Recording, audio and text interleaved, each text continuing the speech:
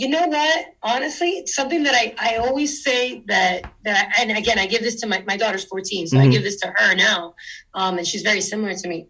I think that you need to start to learn how to trust your own instincts. Right? Okay. Your instincts aren't wrong. Uh-huh. Right? And if you can learn that at a young age, that's the advice that I would give. Start to trust yourself and what your gut is telling you, your intuition.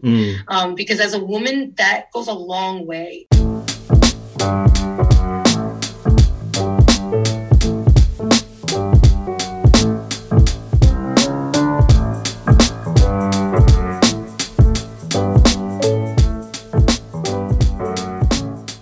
What's going on, everybody? Thank you for tuning in to another episode of the Delaware College Scholars Podcast.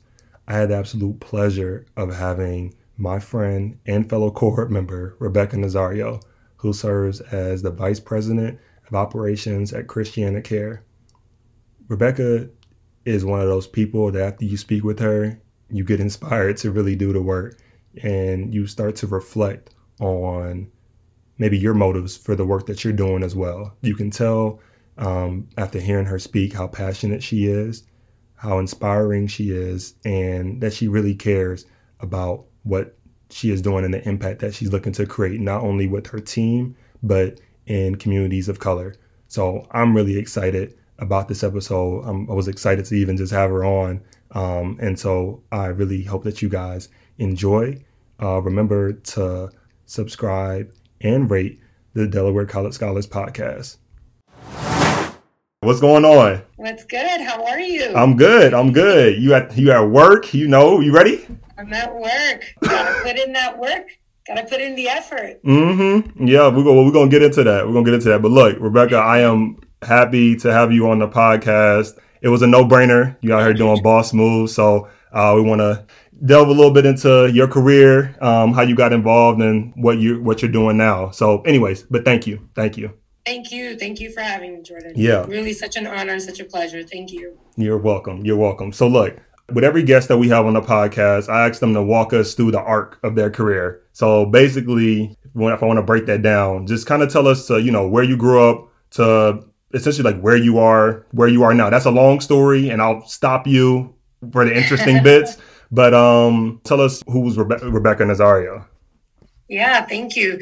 So, I grew up in a small city called Union City, New Jersey. It's really a small immigrant town right outside of New York City. I'm first generation American, born to Cuban immigrant parents, and there's a big Latin community there, and that's actually where my parents settled, coming from Cuba. And I've always had a passion for helping others. I went to college for biology and chemistry, and quickly found that I could help people through that knowledge. When I graduated, I actually took on a role, believe it or not, as a tech, working for an ophthalmology company, and started to kind of just dabble in healthcare to see what it was like, and was reached out to by one of the leaders there at that organization, who kind of called out, like, you're really good at putting people together. You're really good at piecing, some puzzles. Have you ever considered leadership? And, it was the first time that someone had seen me as a leader without the title. And really that opened my eyes to what opportunities there were. And so I left that company and started to take on different roles in healthcare, started working more on a financial capacity, decided to go back to school. I actually started to get my MPH because that's what everyone in healthcare normally does. And after the first semester, I said... Stop real quick. Describe what MPH is. I know what it is, but maybe our listeners don't. So, yeah, it's a master's in public health. So I took it because, I started in it because I said, this is what people do, right? I went online and I started looking at different articles and really started looking to see what is it that what can I do to further my education and really make me much more of an asset in the workforce. So I enrolled, got into a program, and after, like I was saying, after the first semester, I decided that's not really what I like to do. I was like, I really didn't like all the reading, honestly, involved with it. I wanted to do more of the financials. And I should also say, full disclaimer, my father's a CPA. So I grew up around numbers all my life. Yeah. And actually, if you think about it, my career started at the age of 12 working in his practice. See, all right, so right? you should have, you leaving out juicy bits. Come on, like, I know this stuff from when we talked, but you glancing over stuff now, all right? Like, I did. It's like, you're right. It's so I come from a family of really hardworking people, and I joke around and I say that they believe in using all the resources around them, including their kids, yeah. To help in the family business. And so I learned my first job was really with my dad, putting checks in order, and just like back in the day, like checks would come back, and the companies would bring them to my dad, and then he had to kind of organize the bookkeeping, and so that was my first job. And it was just because I knew how to count, right? Yeah, so that's like a job that you can give a 12-year-old that they can't really screw up in a right. CPA's office. And so I started with that, and it was such a wealth of knowledge to just learn firsthand, a lot about work ethic and putting in the time and doing things not just for a paycheck, but like doing things that you love to do. And that's really my dad, right? And so, again, going back to the reasons why I went for the MBA is because I really started to say, if I'm going to do this, if I'm going to invest the time, if I'm going to put in the money and the time and the effort that it's going to take, I want to do something that I'm going to learn more from. Yeah. And I found that the MBA was really what aligned a little bit more with my long-term goals in the essence of learning more about finance, learning more about how businesses worked. And at the same time I was working, I had a family that I was starting. So I had to make decisions also that would help me in my personal life. And I mean that both financially and time-wise. So I like to think that my career was not linear. It did have its ups and downs. I went from being a tech to a coordinator to an administrator. And I really had some great opportunities to work in private practices and work for people that were also really passionate about healthcare and really passionate about really finding their niche in different markets. I had the opportunity to work in New York City, which is, as everyone knows, extremely competitive. Yep. You have competitors down the block from you. So you became really good. I conditioned myself really to be very good at finding out what the organization was good at and what markets we can get into. And, we were a New York-based company, and through my leadership with my team, we started to expand into New Jersey. And that's really where I started to put not only the business hat on, but also the marketing side on and the strategic side. Working alongside someone that was investing their own money also made it that much more, there was so much more pressure in that regard. But at the same time, there was so much more passion, involved in looking at data and market analysis and developing that collaboration. It was a great success. It was one of the first times that he had expanded out of his niche. Yeah. And it gave me kind of that taste of marrying all the things together. I should also mention that in my family, we have a condition called polycystic kidney disease. And it just means that, for a long time, my grandfather was the one that's actually diagnosed with it. For a long time, healthcare had been in our day-to-day lives. Yeah. And so, I say that because at that point in my career, I started to feel like, yes, this is great. I'm helping to build a business, but there was something missing. And that was that side of healthcare that I really hadn't explored previous to that. And I started looking at hospital roles. What was really great was that my boss at the time really understood that I was looking for more meaning. I was looking for something a little bit closer to the healthcare, day-to-day working with really sick people.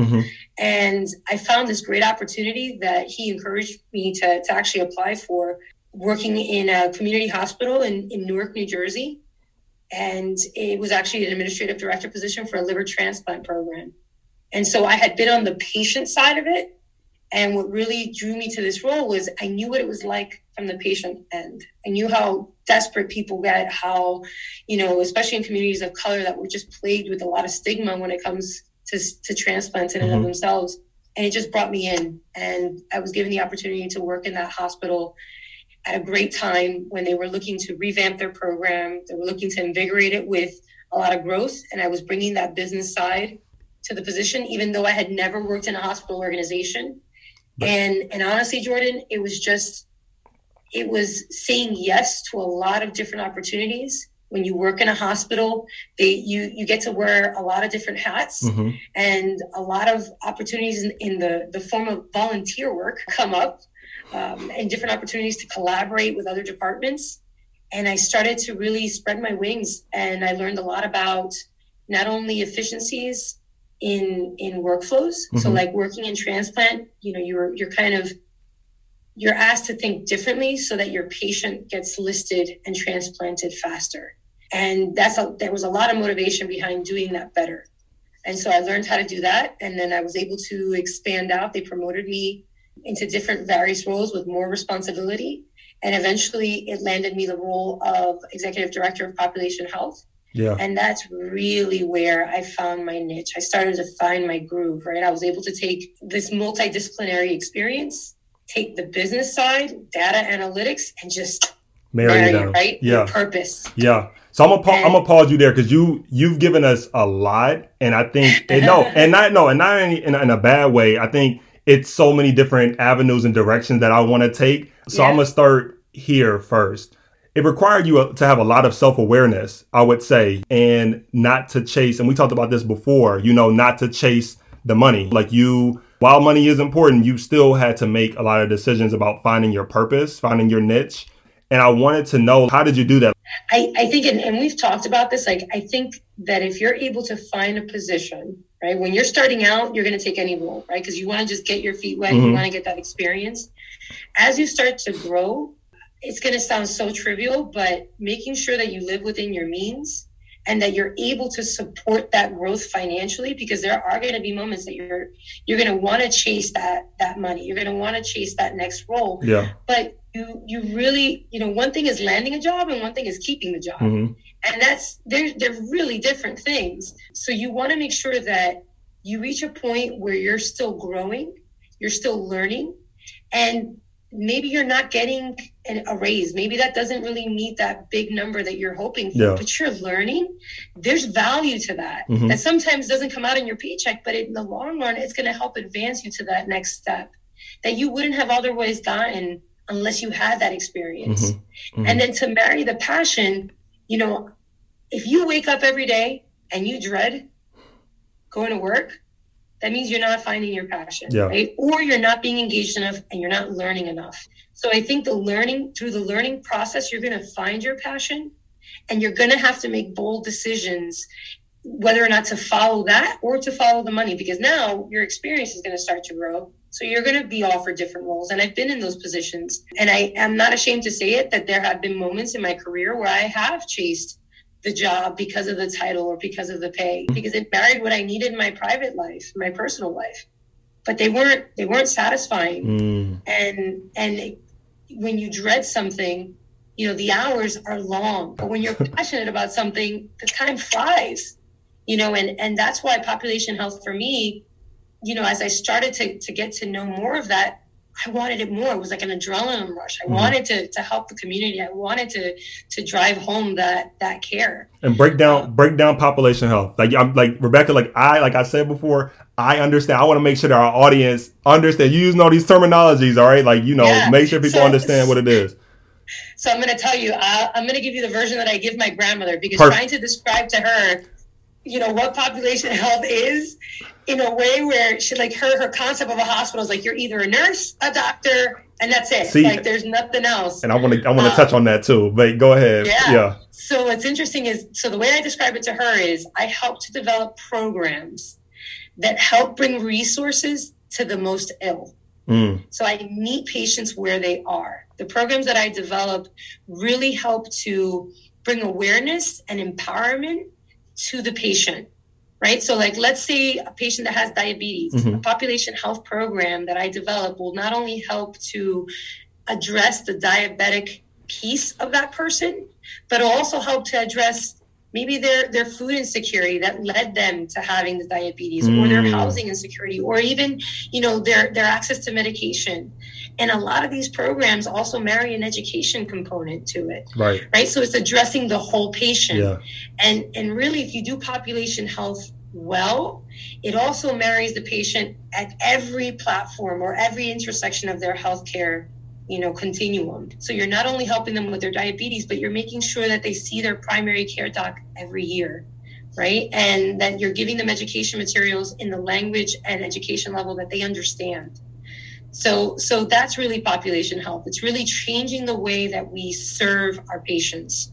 We're not just helping them get them the insulin. We're teaching them how to eat, what to eat. And just in some of the root causes. Not just the symptoms. Get to the root causes. Yep. Dang, that's real. Okay. Yeah, that's real. And I think a lot of our audience needed to understand that. So that's why I'm glad that you broke that down. Another question that I wanted to touch upon, because you also glanced over it a bit about leadership, and really understanding what the essence of leadership is. And your boss, I can't forget what job, you had so many different positions, but he saw something in you, and I wanted to know, how would you describe your leadership style? I think the best definition, when you compare all the different types, to me, I'm a combination of like a servant leader. I really do believe in empowering the people around you. Like, you called it out, Jordan, like somebody saw something in me and they called it out, right? So I do believe in that mentorship. I believe that if you give people the right empowerment, the right confidence, you draw out the best in them. And then you give them the tools and the confidence to make the decisions to take it to that next step. I also believe in strategic leadership. I think about not only getting the right person in that place, but placing them in the right role. I say that one of my superpowers is marrying the person to the roles. Build my teams. I look at personality a lot. I look at skill sets as an attribution, but really it's personality, and will they mesh well with that team, and then mentoring, right, and making sure that you can coach that person and truly be there for them. So you touched upon like what your style is. What does it mean to be a leader? The essence of leadership to you? To me, the essence of leadership is being just very transparent.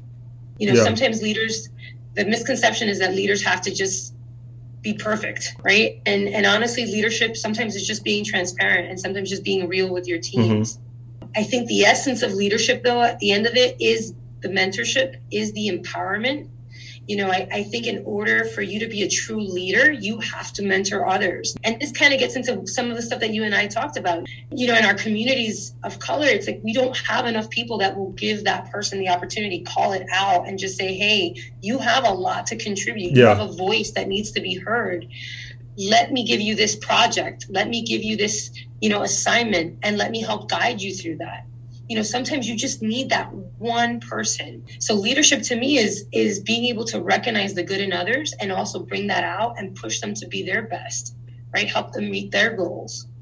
And it's not about being perfect, because some of the best leaders I know, they're not perfect. The other essence of leadership that I think is important, especially for women of color, is having that confidence to make decisions that maybe aren't perfect, but they're the right decision for that next step. I think that there's a certain confidence level there too. Gotcha. So this leads nicely into the next question that I wanted to ask you. Because we talked about leadership, talked about some of your experiences, and we know that there are a lot of challenges for women, especially women of color, in the workplace. I mean, that has been acknowledged. If you look at like a visibility, the glass ceiling, those are just sort of a few of the challenges that women face. And you have held numerous hats throughout your career, and you've had senior leadership positions.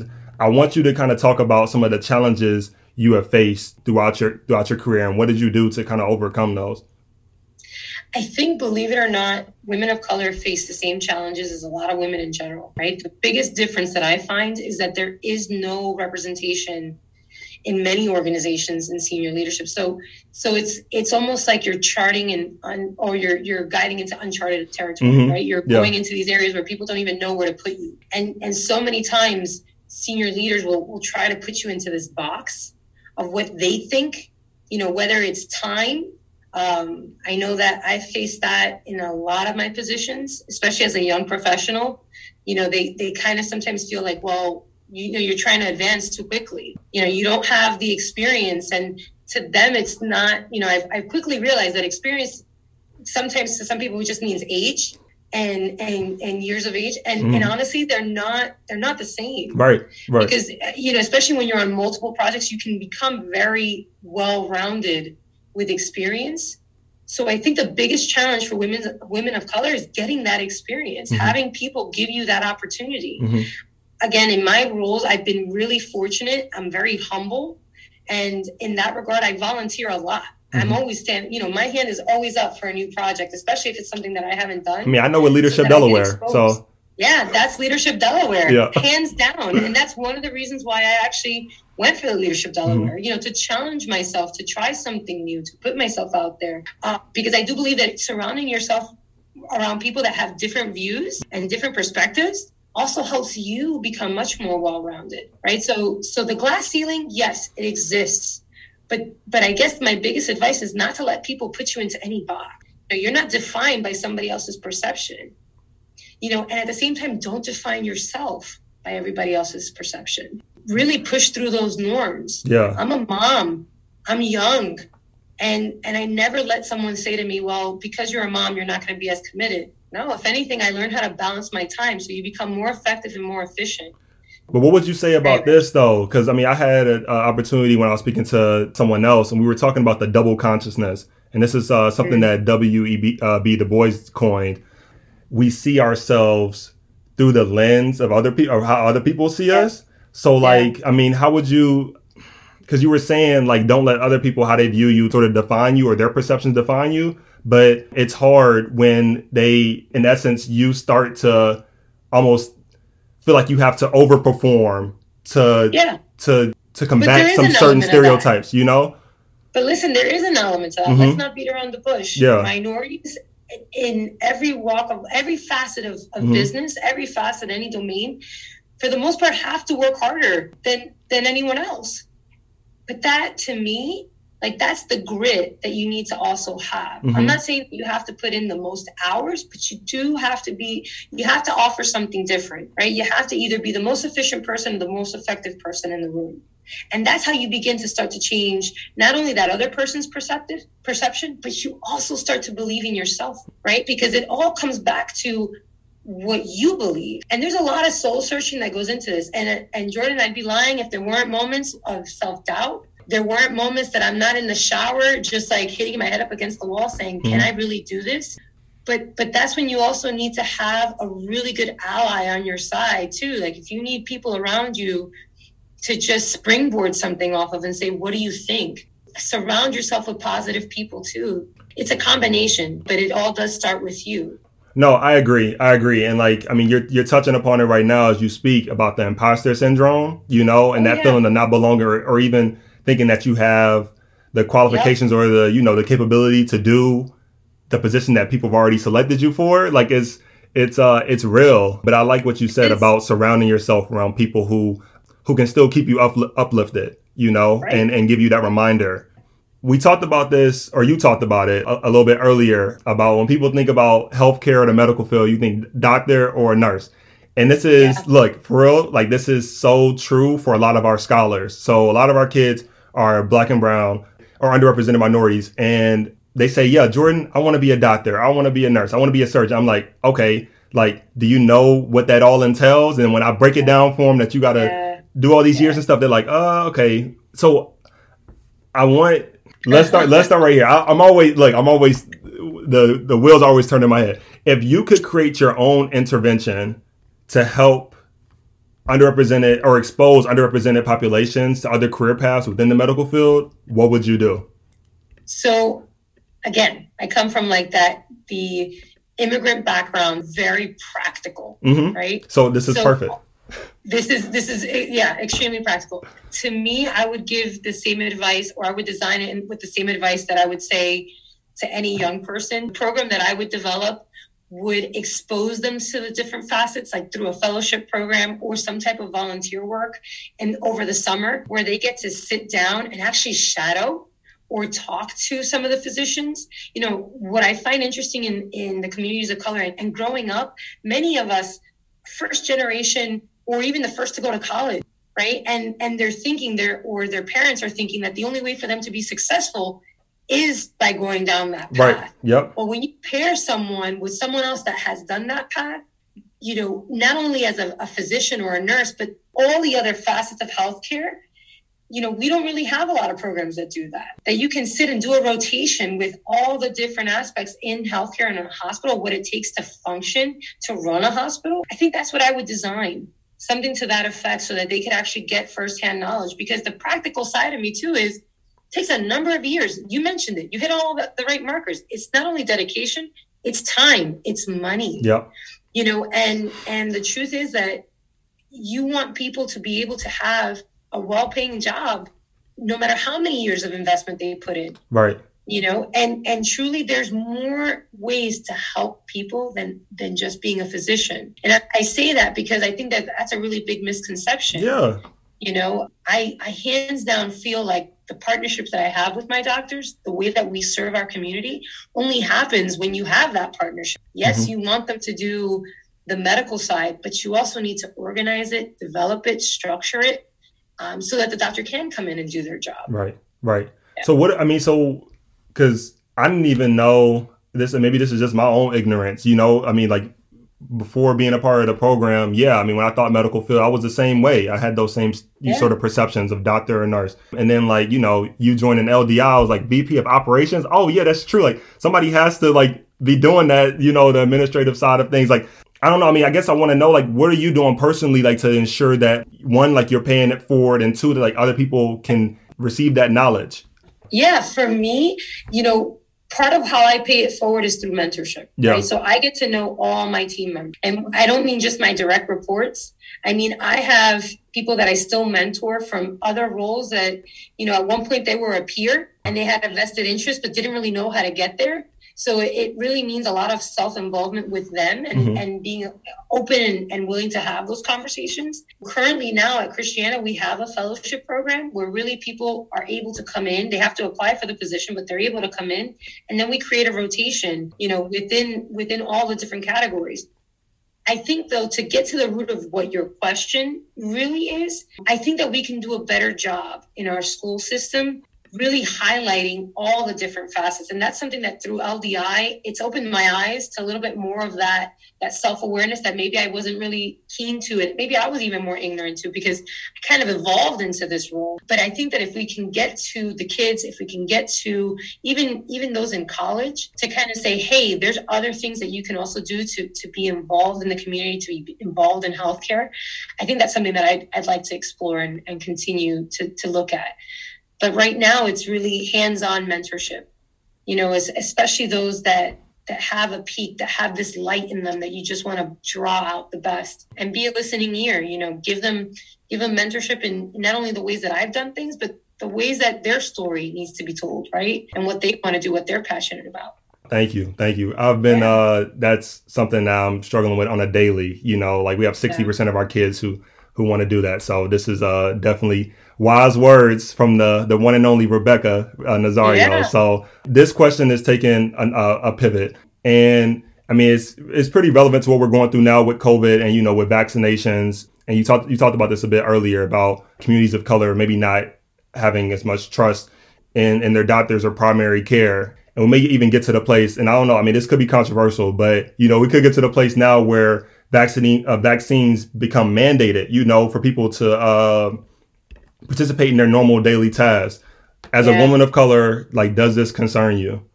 Yeah, it concerns me on a number of different levels. It is controversial. So here's what I'll say. The truth is, anytime something is mandated, I'm never comfortable with, right? Because I come from where my family fled a country that things were mandated on them.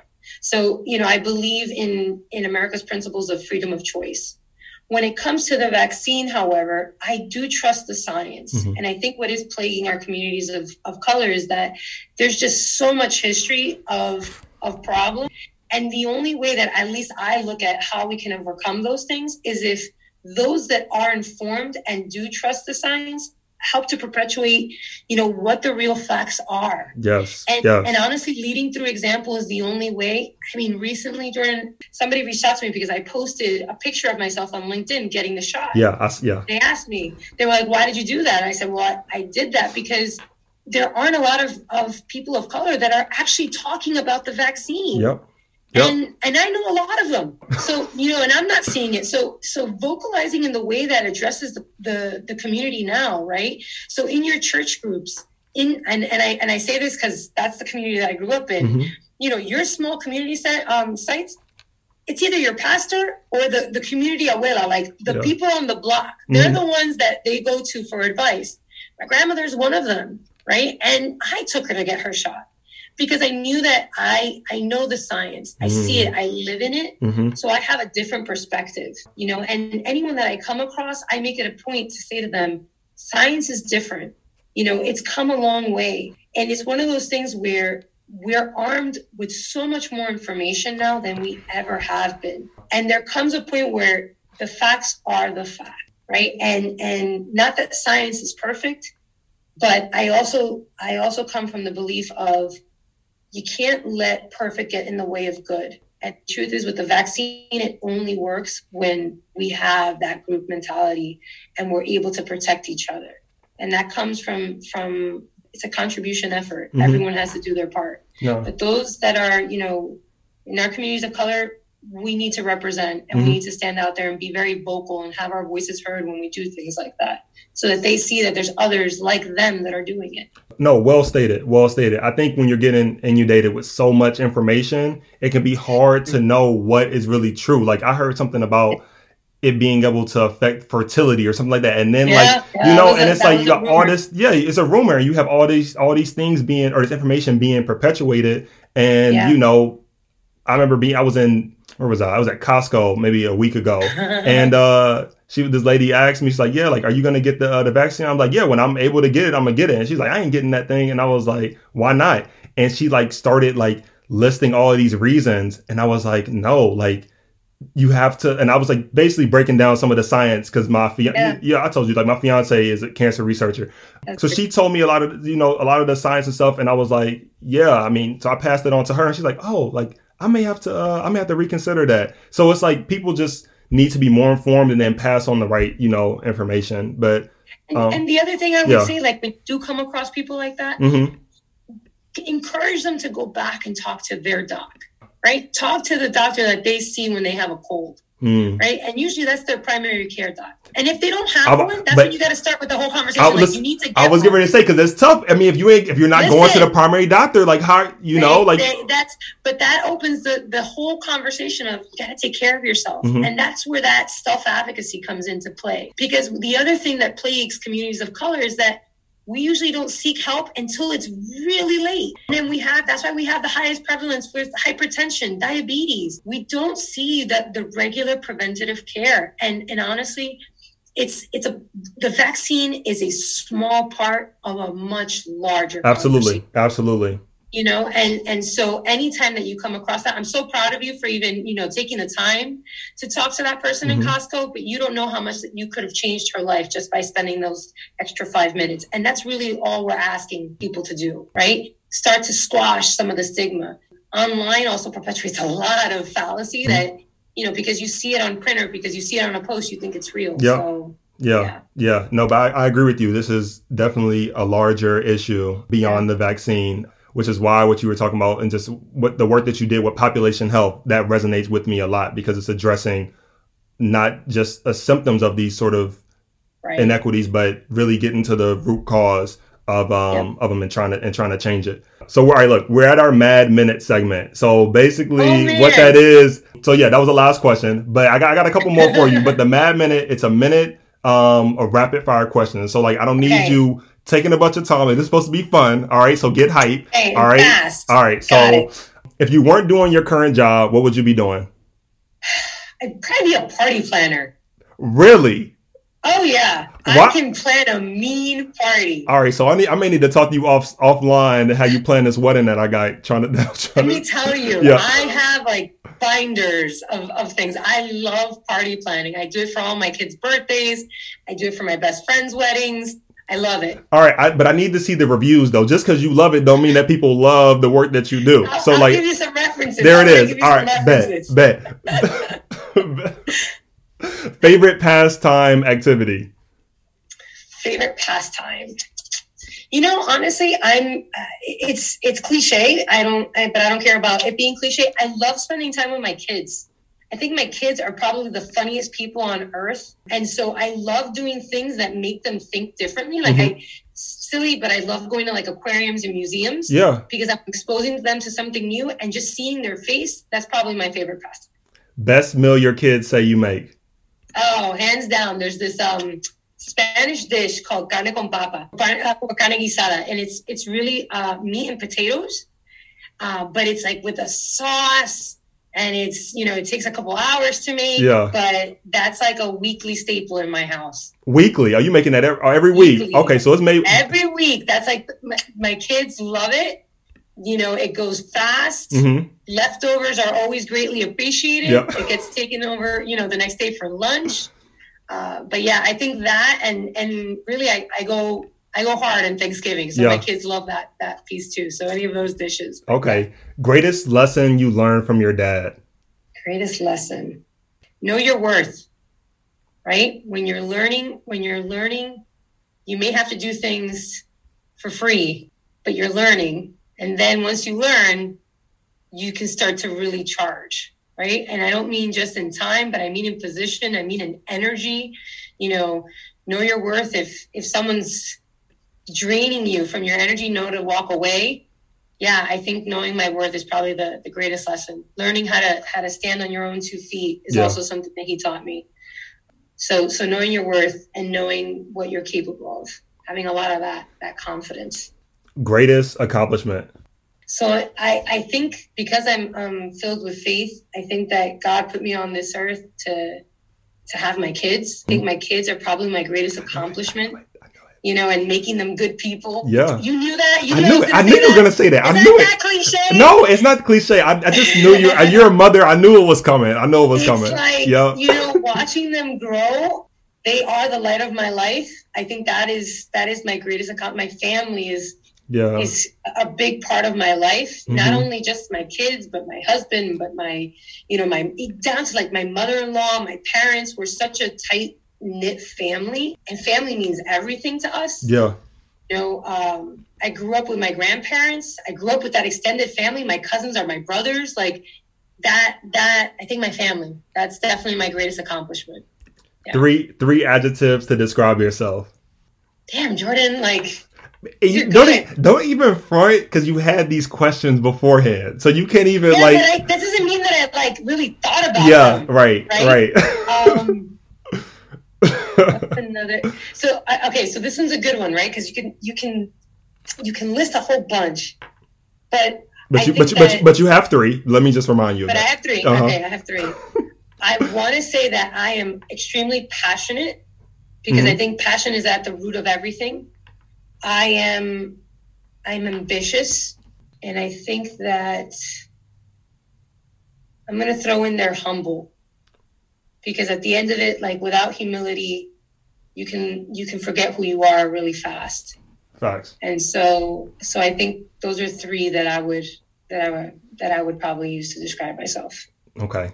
So the Ring the Bell segment, these are the same 2 questions, the last 2 questions that we give to every guest speaker on the podcast. I think I got those. Huh? Did that not come through in the email? Did I miss that? Man, stop playing with me. Yes, you did. All right. Seriously? I'm about to look at the email. What's one piece of advice you would give your 16-year-old self? Oh, that shows you how much I prepped. That's a good one.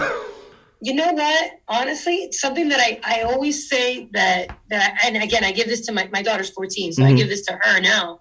And she's very similar to me.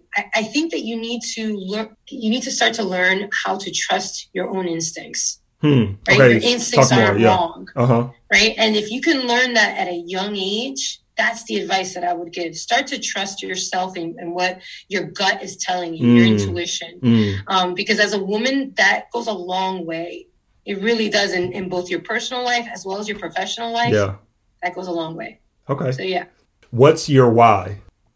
I know the reason why I do what I do is so that no 6-year-old has to translate for their grandfather when they're finding out that they have a really hard diagnosis, right? I do this because, they always say that minorities, they don't have a voice. I don't believe that they don't have a voice. We have a voice. Just people don't understand us, right? And there's a difference. Like, we can talk, we can be loud, but it's perceived as a different thing. So I think my why is to help to translate that voice so that we can resonate in our communities and our communities of color. They're just misunderstood or not even understood because there's so much bias and all of that. So my why is to change the way that our communities, our minority communities are heard. And that's what I want to do. Awesome. Look at it. I appreciate you made it through. I am happy that we're able to talk. So many words of wisdom. And I learned a lot more about you that I didn't even know beforehand. And I'm sure that our audience will agree. So look, thank you so much. I know you're a busy woman. Thank you. Thank you. Yeah. And I really appreciate your time, Jordan. I'm proud of the work that you do. You know, if you can touch one or two lives, that's all that matters, right? And that keeps you going. And as a young professional, you're doing it. Yeah. Right? You're getting out there and you're representing well. Thank you. Kudos to you too. Thank you. All right. So look, I'll talk to you soon. All right. All right. Bye-bye.